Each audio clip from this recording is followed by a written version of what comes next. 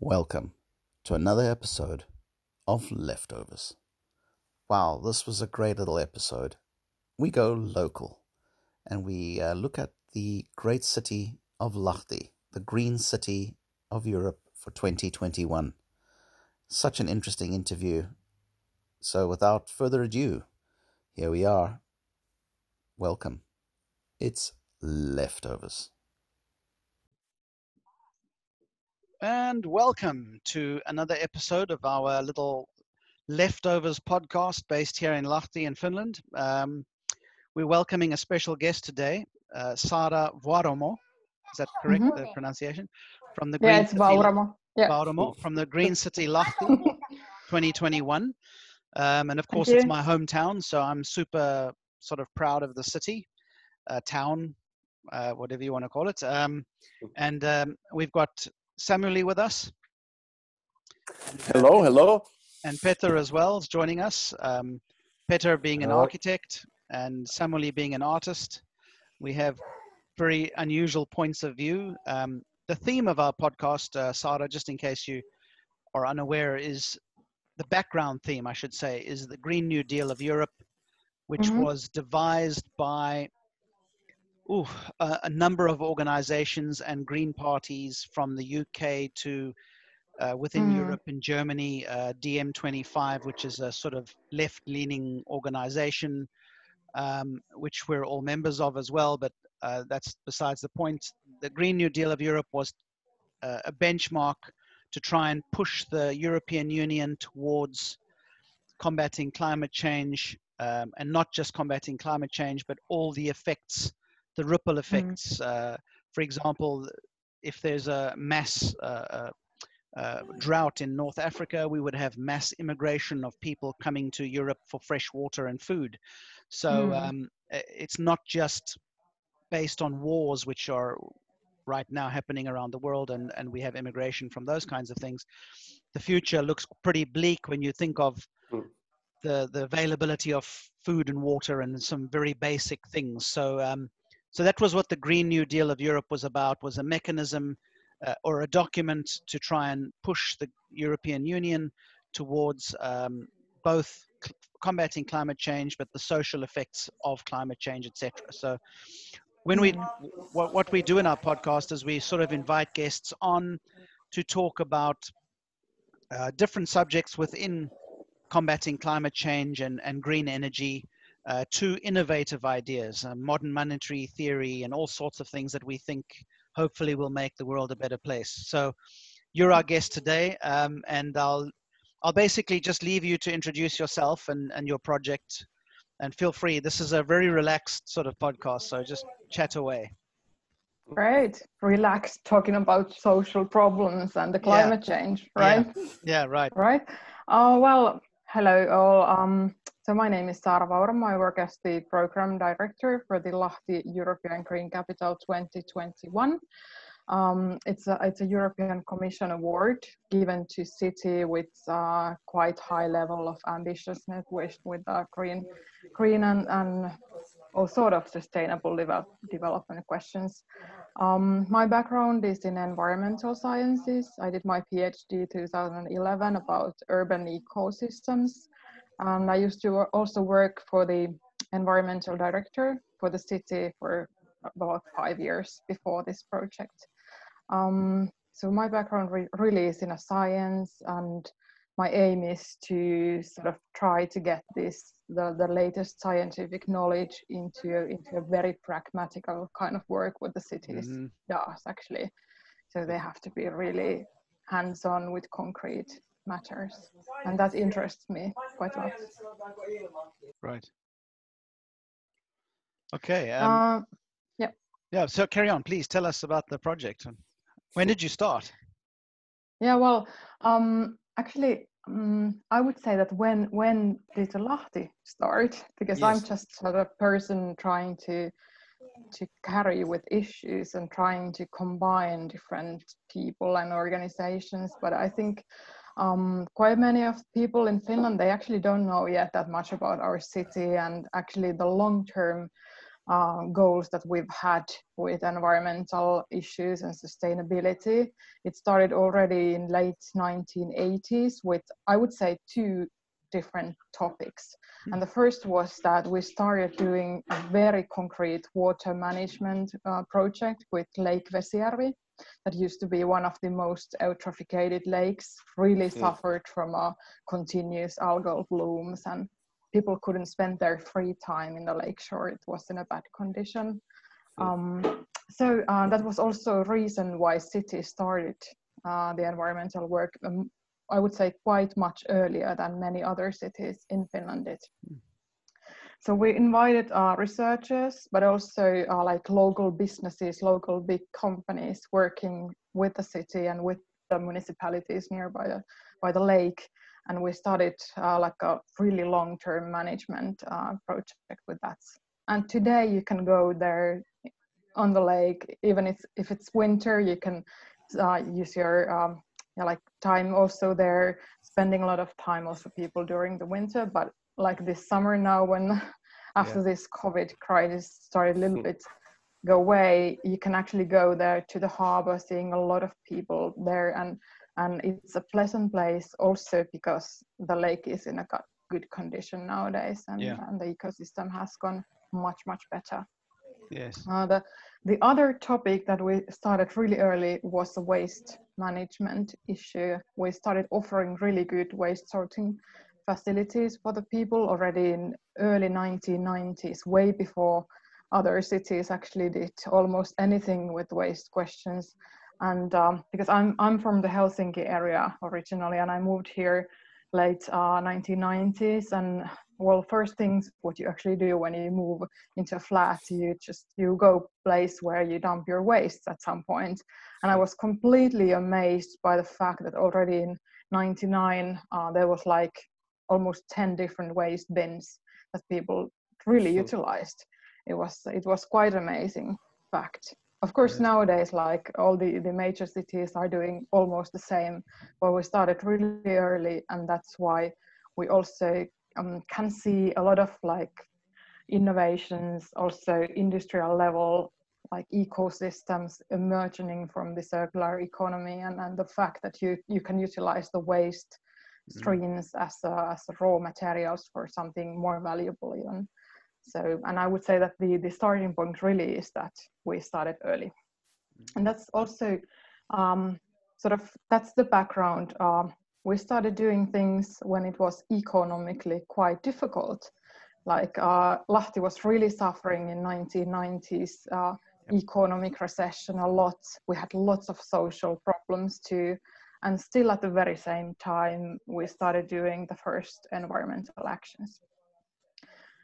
Then moving further, like the financial crisis 2009, that was again quite an interesting point here, because then our city council decided that we would have really ambitious climate strategy, and it was one of the core topics of the city strategy at the time.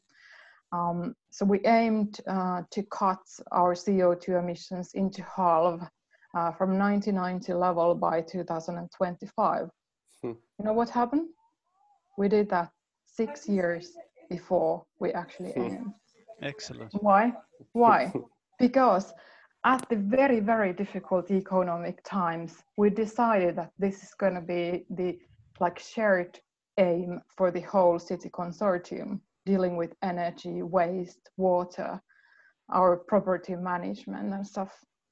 And that was really, at the same time, we also had still quite a lot of problems with unemployment and social dynamics. It's still really quite heavy here.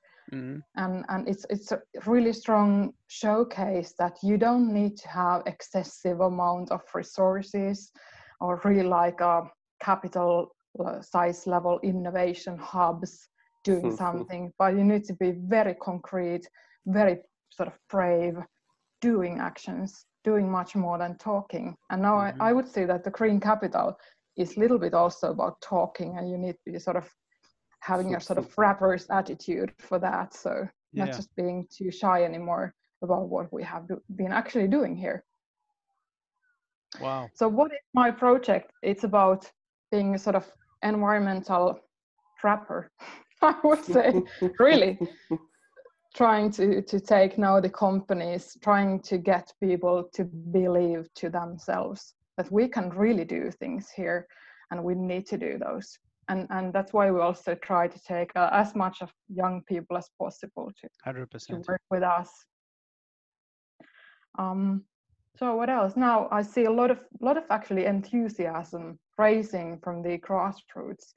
And it's sort of sometimes when I look at the local newspapers about just people claiming about things, I can't actually recognize the same sphere when I see the people. Really, when I see them and they come to talk to us a lot, they're actually really quite enthusiastic about the fact that younger people are a lot more switched on nowadays, aren't they? Yeah. But also, I would say that actually quite a lot of older people too. Like we see sort of old-fashioned business guys. They're also sort of seeing that, okay, there's something really happening here. So probably we have to be on board and not just like claiming that we're not doing the right thing. So I don't know what. So yeah, we work with big industrial companies. Now we see also, we try to like take maybe the biggest companies in Finland also to join the project, but their role is to, because they have a little bit more funding possibilities than the small and medium-sized companies, which really can suffer also from the COVID crisis even more. So we want to take them aboard, but if they are like willing to support our project, we try to allocate their funding now to the smaller companies and NGOs for new funding possibilities. So what we are doing here is now we opened a sort of platform for different organizations to apply funding from us, and it's really, we aim that they are really looking for concrete projects like tests, trials and errors, innovations. Yeah, I saw that. Not just basic research, really. I've seen the advert on social media where you're inviting people to make a pitch. Yeah. And Samuel's an artist. Is it open for like private individuals as well as companies and like GEOs and? Yeah, currently it's not open for single persons to apply. Yeah. That's because it's the taxation system is much more difficult. If we open, sorry, Finland is like that also. So we need to be sort of really cautious about this question about taxation, really. So we decided that we need to have some kind of organization with organizational ID to apply. So we tested. I don't know if it's going to be open for single persons at some point. It might also be, get sort of enough feedback about that. But hopefully many of the people can actually somehow find a NGO or some kind of organization that would be suitable for funding. And also maybe then they are getting more actions like to support. I don't know. Interesting. Let's see. It has been open now for 2 weeks. And it will be like 6 different evaluation periods. Now we take projects until 15th of June. And today when I logged into the system, I saw that there's 60 different applications that are currently like under building. Almost 10 of them has left their applications already. But we know that many of the interesting projects, they apply like in a last minutes. It still might be that they are just like waiting until 14th of June and then they will do their application. But so it might be actually quite many interesting things that are soon going to be published, hopefully. Very interesting. Do you know already of Do you know already of any interesting projects? Do you have some examples already that you can mention? Or yeah, this many of the applicants that apply funding from us, they before they do it, they actually make a call or send me an email. They sort of try to get viewpoints to their ideas if it's suitable for our project or not. And I won't comment on single project yet. Then that's because we have a sort of evaluation cycle, and then our board will do the decisions. So I won't like give that possibility for them to make another kind of points. But what we know is that there will be projects about sharing economy, like car sharing or stuff like that. There will be projects for food waste prevention, but also projects that aim for more sustainable agriculture, which is also quite interesting. I have to say that we try to also work a lot with smaller municipalities, not only like City of Lahti, but really also places where they do also farming quite a lot. Then it's small scale energy projects, also like apartment house organizations. Some of them are interested also to apply, so they might also be investment projects, and so on. So a lot of possibilities. What about we look also artistic projects. I would love to see them even more. Events can also be, and then of course, I mean, we don't know how things will come, but hopefully there will be also a lot of like community driven artistic projects, events and things what really people can experience. Very interesting. And what about obviously it's building up to next year, but life continues after next year. Are there projects that will continue post the Green City once it's not in the limelight anymore? Yeah, I'm starting to get an idea that maybe the world will not be ready in December next year. Sadly, that is. So a lot of actually things will just like be open during our year, where we can't say that we have sort of finalized many of the things. And now we are organized as a foundation, so we are called Sustainable Lahti Foundation that runs the whole Green Capital year. But so it will be just for this Green Capital, and that's why we actually would like to build a continuum of things. But that would be sort of, so we try to increase the ownership of this of different organizations, so that all of you would also feel that there's some kind of legacy, some things that you would like to still continue with. And if it's only like me thinking about what to do afterwards, then I'm really disappointed.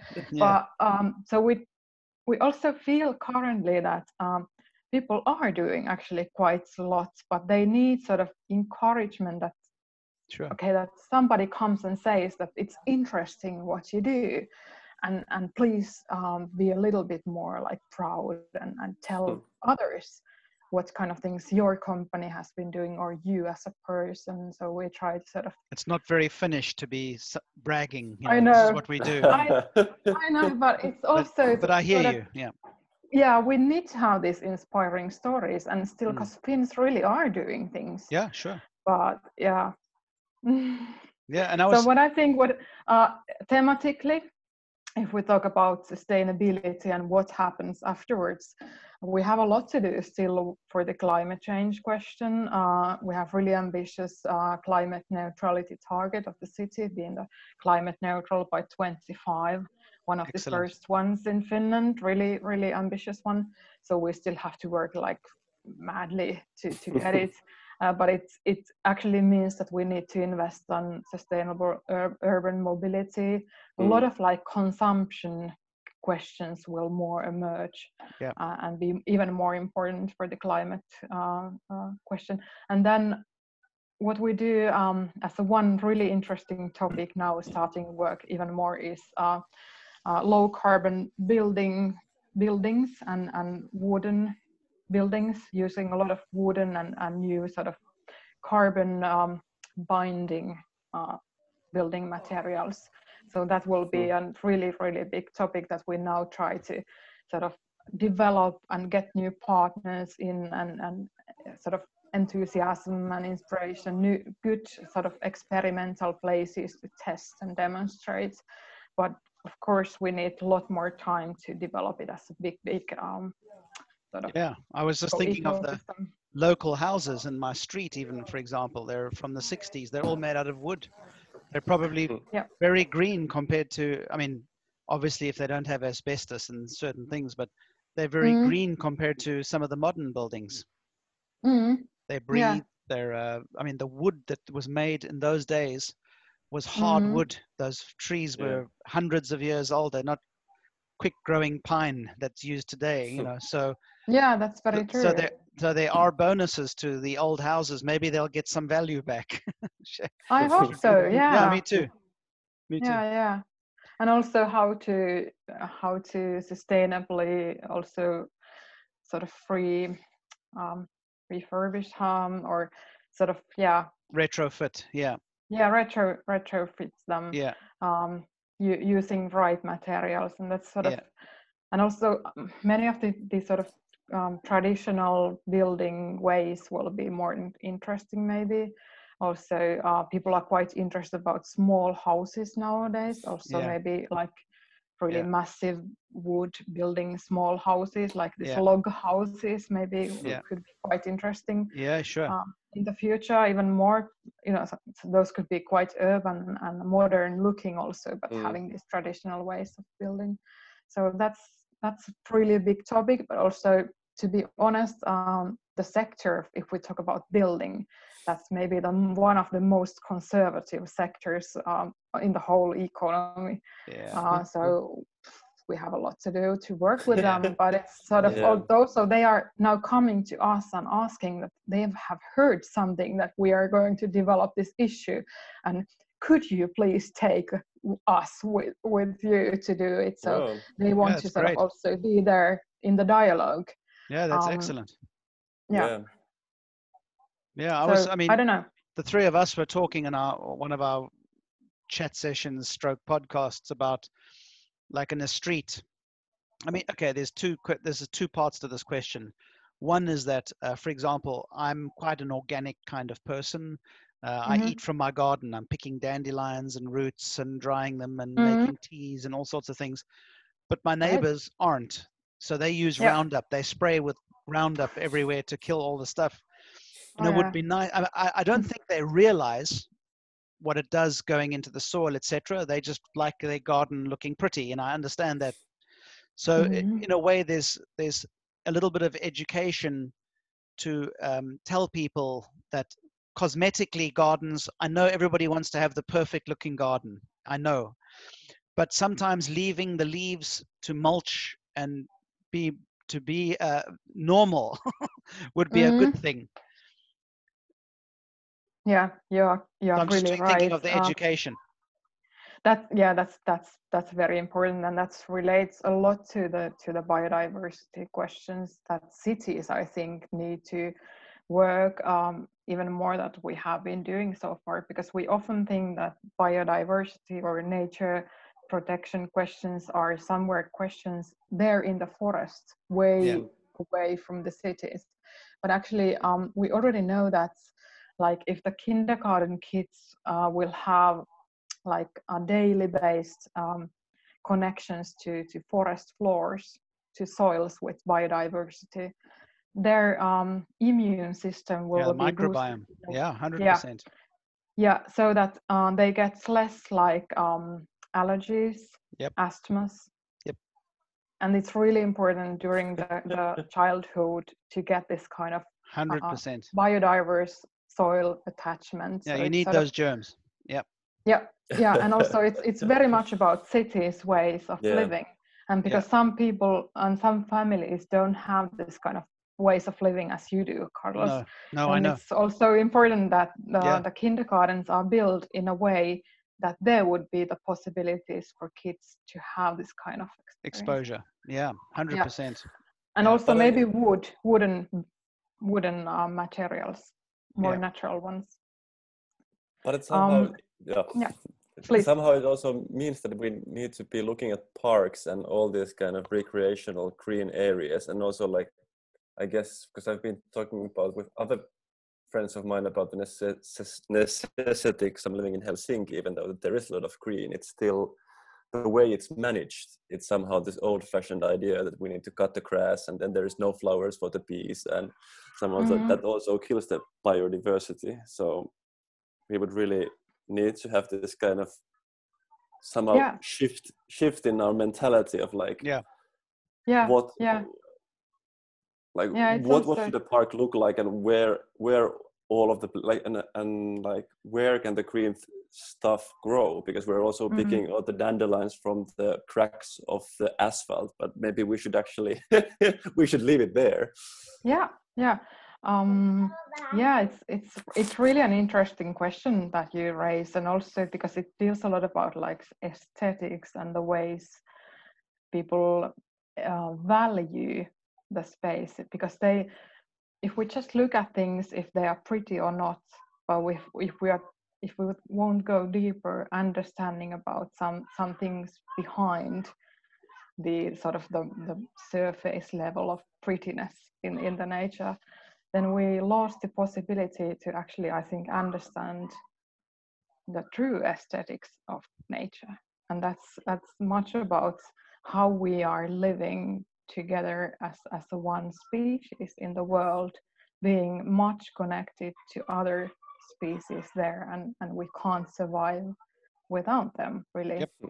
And the fact that actually we have lost so much of the pollinators right now, and the biodiversity, it affects us, I think, much more than we currently realize. It might have impacts to the stress levels, to many of the diseases, a lot of things, and at least the lost connection, which I think that's sort of emptiness in the soul of modern people.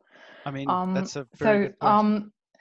So really looking at sort of the aesthetical question is really, really important. I see it as a philosophical question that should be discussed somehow much more in the cities.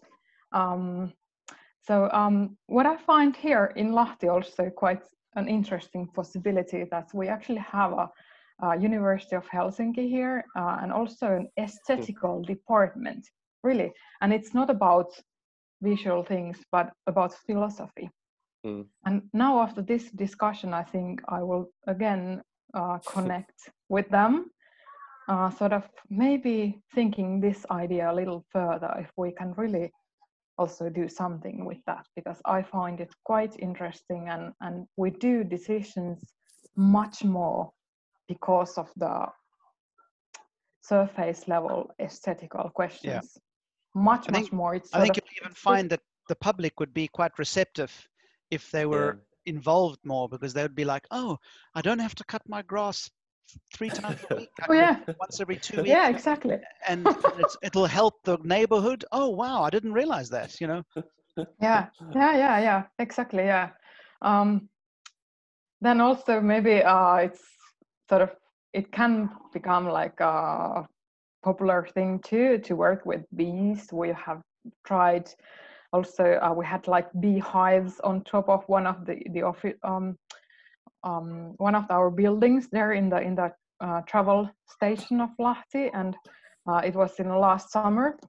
I don't know why they were a little bit angry, the bees, and they escaped from their hive. And I was in my working trip somewhere in Brussels or something, and then they called me that what should we do? The bees are now there in a one single tree in the city center, like really thousands of bees. And I was like, oh, okay.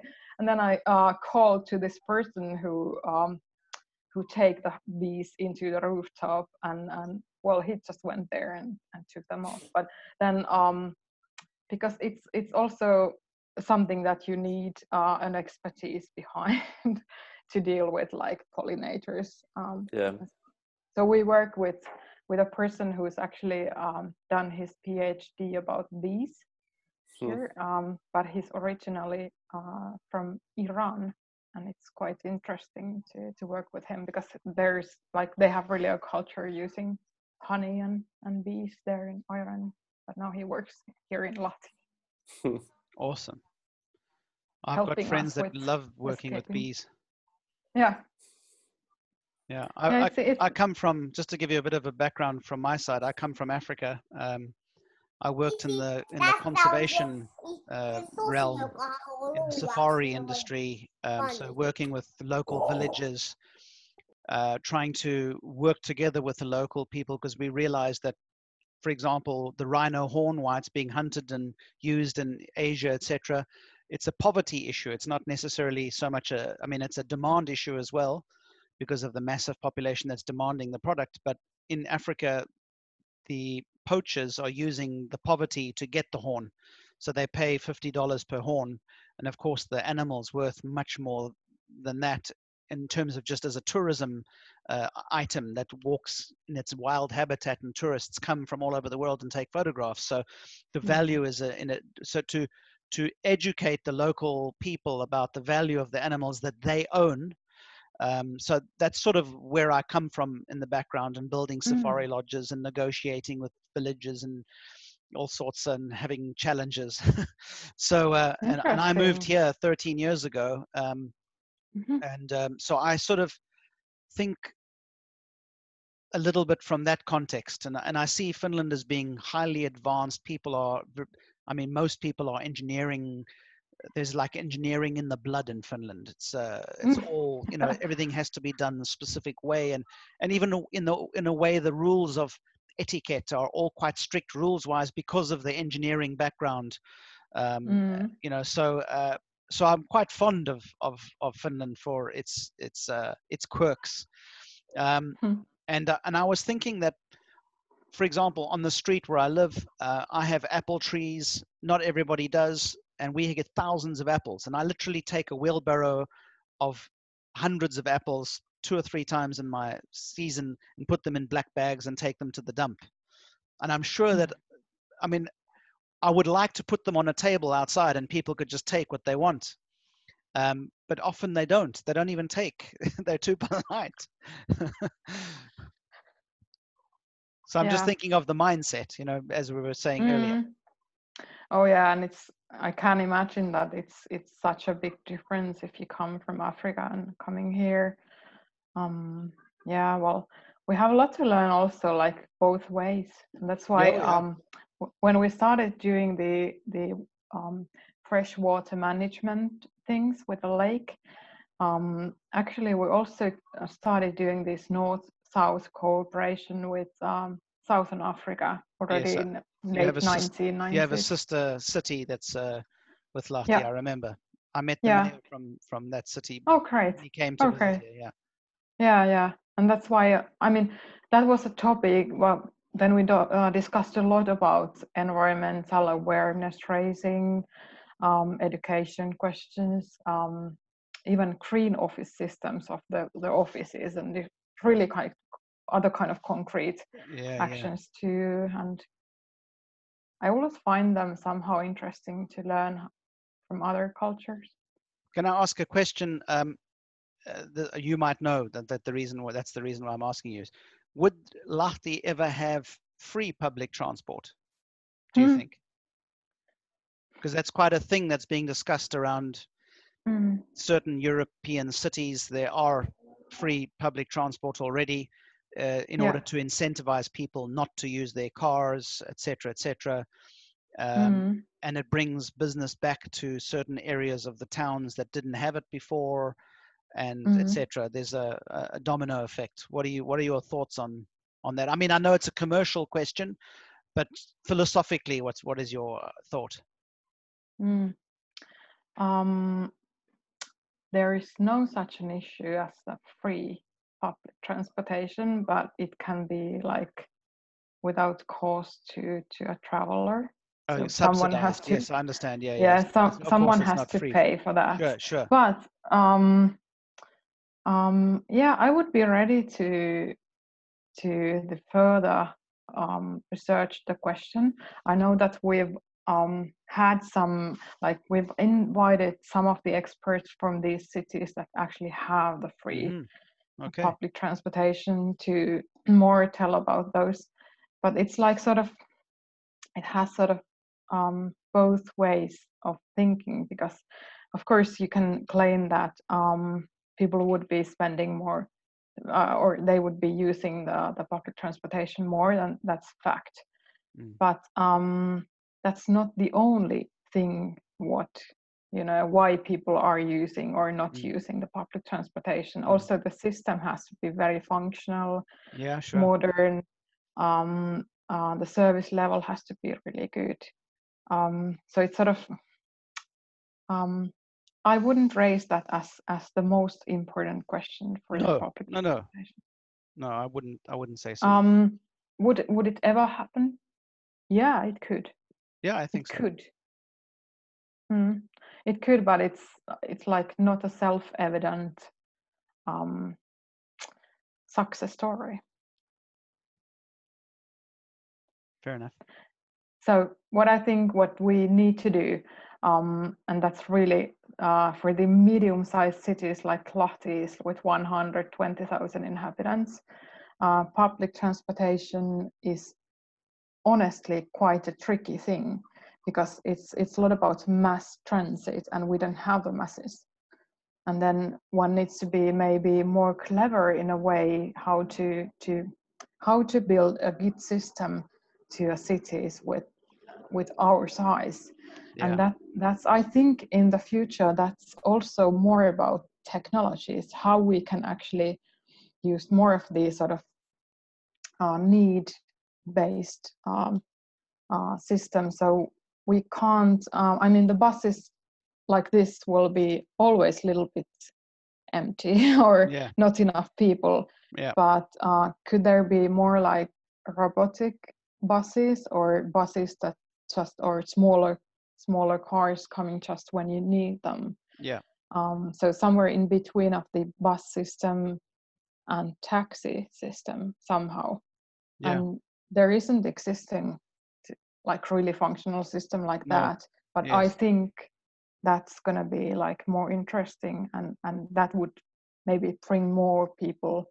Yeah, and I'm all for it if it creates jobs, because we need to. I think in the new future we need to be thinking more about people as in function, not about artificial intelligence removing people's capability to feel useful in society. Before we go, not go, but before this part 1 ends, I've put a link in the chat to the part 2, so you can have a 2 or 3 minute break, and then we'll just continue with part 2, which probably just a couple of minutes, so we can wrap up. But great. Unfortunately, we don't have a pro account, so. Yeah. All right. Okay. So we'll be back for part 2 in just a short while. Yep.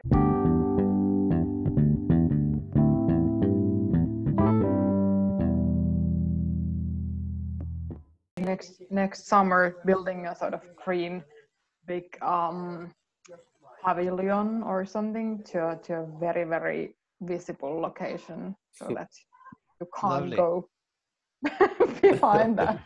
Awesome. Yeah. Well, just to welcome everybody back to part 2 of Leftovers, our little podcast where we're exploring anything that's green and anything that will help us make a better world. So we've got Sara with us still, and we've got some more questions, and I know that Samueli had a question for you that he had already wanted to ask you. So go ahead, Samueli. Yeah, actually, when I was researching about this Green Lahti, I realized that it's like the 11th time it's been nominated to a city. It's Or actually the 12th. 12th. Okay, very good. Yep. Yep. I'm just wondering, like, what kind of cooperation? Like, do you have some kind of cooperation between, like, this kind of pan-European? Mm-hmm. Yeah, with other green capitals so far. Yeah, exactly. Yeah. It's like a network of green capitals also, because it's like 12 winner cities, but also the cities that have been finalists are in the network. And that's also for us, that's quite interesting to work with much bigger cities. Many of them are the capital cities, to get like their environmental specialists working and sharing some ideas. And currently, because of this crisis that we are living in the middle of that, we discuss with experts from Oslo how should we actually share the best practices using maybe similar digital platforms. Also, we actually took the whole city board of the politicians, 10 of them went to Oslo, and really we want them to understand as well how big this can be and the potential of that. And it's much about learning from other cities. Of course, some things are also so that they can come here to learn from us, and we try to find a couple of concrete topics and projects that we would do together with other green capitals during next year.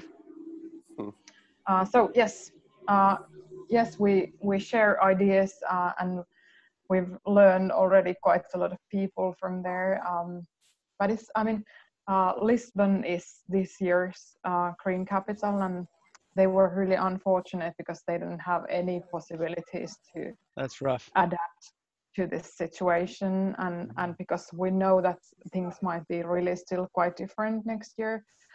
So we have to actually try to adapt and try to think about virtual medias, virtual platforms, events, and the whole program has to be sort of plan B operation as well. So we try to do it as much as possible. Would you be inviting any sort of speakers to come into the city to talk on issues related to being green? And sure. Yeah, sure. I'm just thinking, I would go with my wife. We would go and listen. Yeah, sure, and support it. Yeah. Well, the first international conference, we tried to organize it this year already, September. It's called EcoCity, a lot about digital tools that helps people or cities to build themselves more towards sustainability.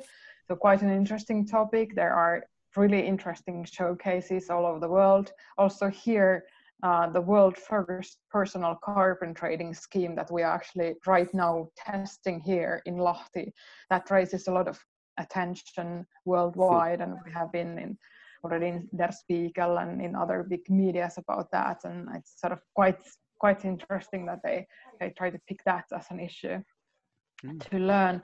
But because of this COVID crisis, we needed to postpone this EcoCity Forum. It will be March next year. Also, it's a possibility for anyone interested to join. And now we think about the virtual platform for that, because if you want to share really ideas with like developing countries, communities, there needs to be a ways of joining via this digital sphere. They can't travel, and it's not sustainable really that we all the time travel that much. So we try to develop a system for big audience to join, even they wouldn't all be traveling here. Then we will have like Green Design Week next year in May. It will be organized with Lahti Applied University. They have really a big design school there also. They will be presenting their student programs and things. And then it's about lake questions also in June. Then in autumn, we will have more like financing matters. It will be a big financing seminar or summit that we organize. And then hopefully we'll also have some conference actually with big with police also about environmental criminals, environmental how you call it, like this sort of international criminalism dealing with like waste questions and environmental topics, and it's sort of really narrow topic, but quite an interesting one too. Yeah, for sure, very interesting. And then also there will be a conference about planetary health, combining the health questions and sustainability. And there we also worked with the big national organization, health organizations. So we tried to sort of try to take different topics, really interesting ones, different audiences, and so we are having a table with different kind of interesting food to share next week. Interesting, yeah. I'm just wondering, when aeroplanes dump their fuel, before they land, do they do that always over the sea, or do they do that over land as well? I'm just curious because, I mean, Lahti is not really on a flight path, thank heavens. But there are towns that are, Oh, I think your garden is quite safe. Yeah. My radish and beetroot. They are trying to they're trying to do it on top of not on a lake, not on land areas, but I guess that's not always possible. I think they do it over the sea mostly. Yeah. Which is still bad. I really don't know. Yeah. Yeah, it's really bad. But I was just thinking, because you made the point earlier that I totally agree with, that we shouldn't be traveling as much unnecessarily just to go and have a meeting in Berlin. There's necessity to travel to get away, and then you don't need to go just for a meeting. No. Yeah, I think that will be changing hopefully quite a lot, and that will be one of the things that will be good after I think so. the crisis. People are thinking much more. So, but also, I mean, because quite nearby, like in St. Petersburg, there's like 5 million population. They have a lot to think with waste questions, for instance, and they can travel here using train. It's 2.5 hours by train. Yeah. We can share so much even with them and the nearby like nations. So. Yeah, sure. Oh, absolutely. Yeah. Peter, do you have any questions?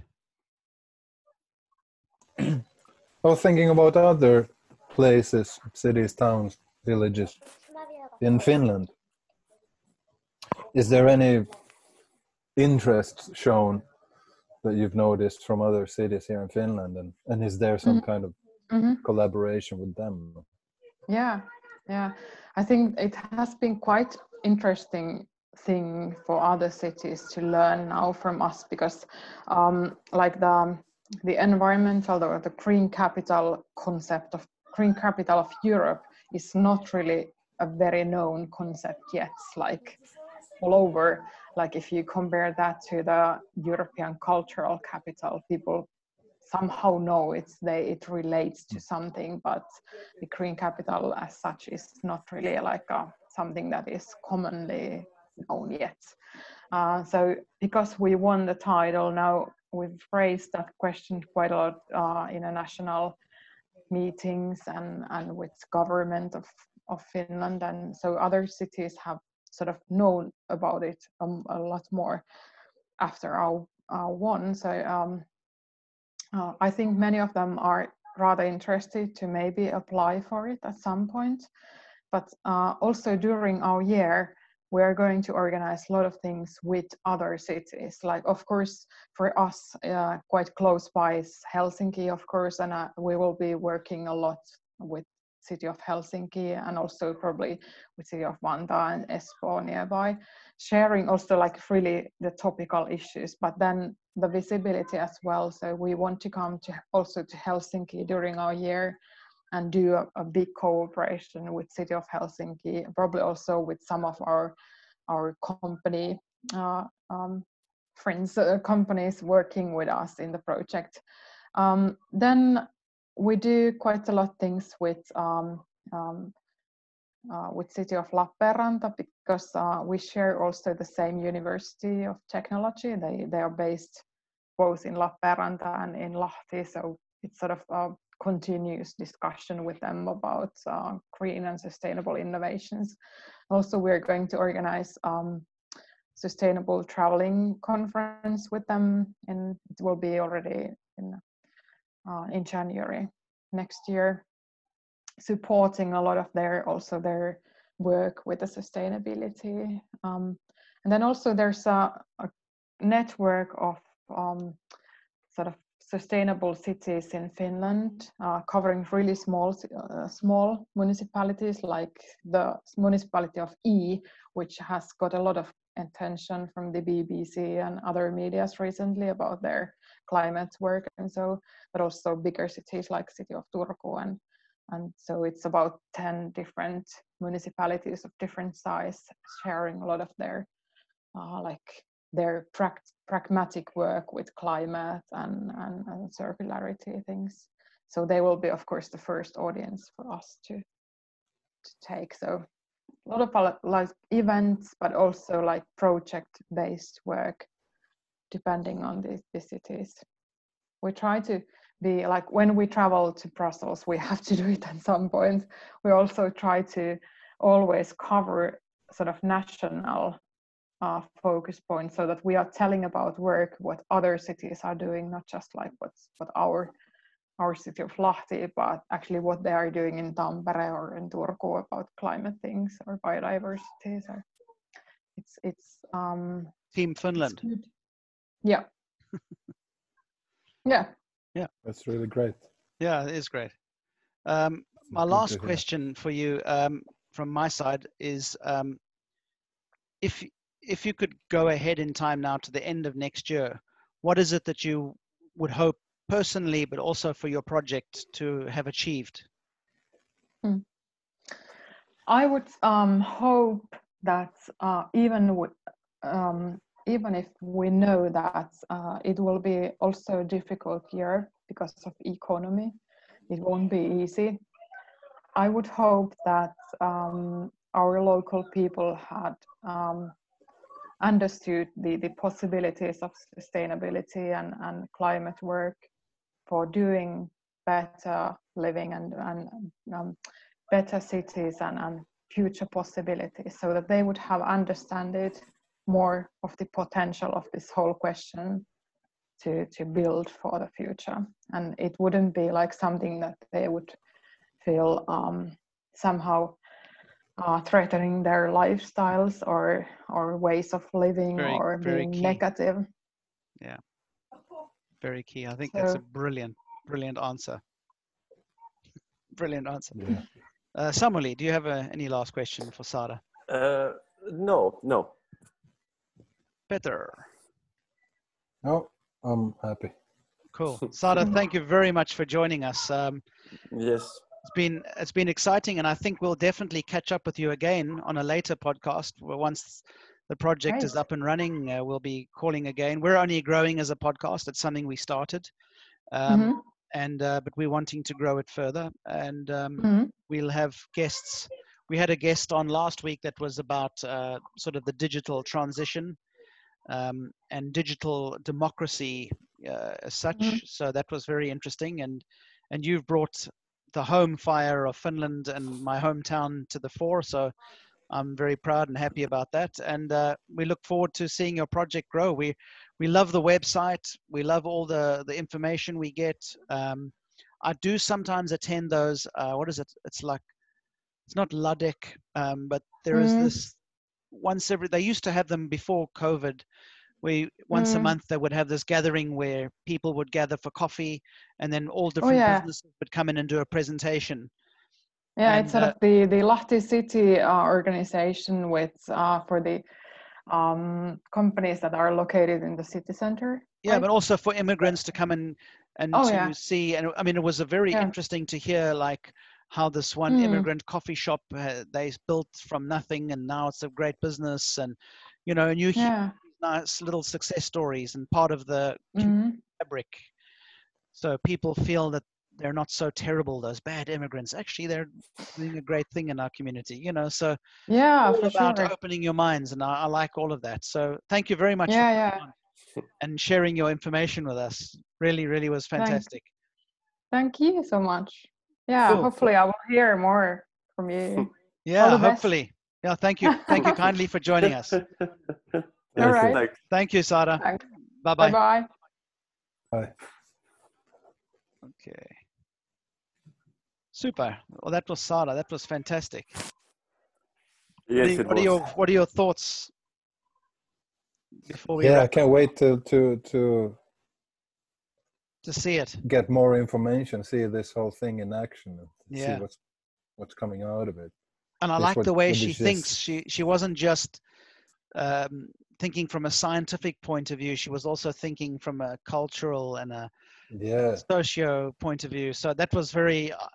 I was impressed. Very impressed with her. yeah, not either from some kind of a bureaucratic or marketing point of view, Yeah.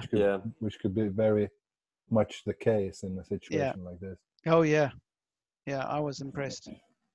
Yeah, nice. Anything anybody wants to discuss off the top? I mean, let's not discuss the new apartheid in America that's kicked off.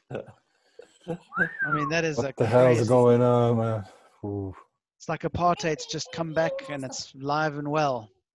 Yeah. The police state and blatant racism and all that stuff. It's just I just look at the stuff and I'm like, how? And now there's what, 42 and a half, maybe next week there'll be 47 million people unemployed in the States and growing. So I don't see this ending in a hurry. People are hungry. They feel left out. Pissed off. Yeah. And for a They're reason also. rioting. Yeah. But I guess maybe this also, I don't know, could it bring change? Hopefully. Yeah. Because well, I mean, they've called in the National Guard now, so you've got the army coming in everywhere. But you've got to ask yourself, okay, all of these guys taking orders, surely there's going to be a point where some of them go, hang on a second, these are our own families, our own people and stuff. I mean, I don't know, man. It doesn't, I don't even know what to say. The change has to come from the bottom up. Yeah. And that's what's happening there more than maybe anywhere else. Yeah, exactly. I mean, you've got your people that are wealthy that are staying at home and locked up in lockdown, you know, with their freezer full of ice cream, and they're comfortable, and they're able to telecommute where you using Zoom and work, etc. So it doesn't affect those people and their incomes. So they're sort of sitting it out at the moment. They're just letting it happen because it doesn't affect them. But it will. The dominoes will eventually start to, and then they'll realize that the supermarkets that they go to, the staff aren't there, and the food's not delivered, and the guy didn't clear the rubbish, and and yeah, it's definitely. I hope there's going to be change, because I feel for the people for sure. Yeah. But I think also this COVID crisis has brought about the realization of this kind of interconnectedness of also this like interconnectedness between humans, that we really are dependent on other people to exist here. Yeah. And I guess this whole like climate biodiversity crisis then shows you how interconnected we are with then everything else also. Exactly. Yeah. I mean, yeah. I mean, how many things are now globally? I mean, what did they pulled out of the Paris Agreement, the Americans. They've now pulled out of the World Health Organization. I mean, it's crazy. But okay, what about Europe? What's happening in Europe at the moment? I mean, you've got the summer is here, so I'm sure that, I mean, we had Holland Germany, they had massive marches for Black Lives Matter in Yeah. cities. I think there's going to be some sort of, how can I say, activism is going to spark in Europe shortly. Yeah. I mean, people are just now so happy to get out of the Yeah. house. But once it sinks in that COVID is just going to become another harsh flu season, Yeah. and that that they're able to live reasonably normally, but without. I mean, they are definitely the new normal. There's definitely changes, but I think there's going to spark. I mean, the yellow vests in France. It's just a matter of days before they kick off again. So I wonder what will happen. What are your thoughts on Europe?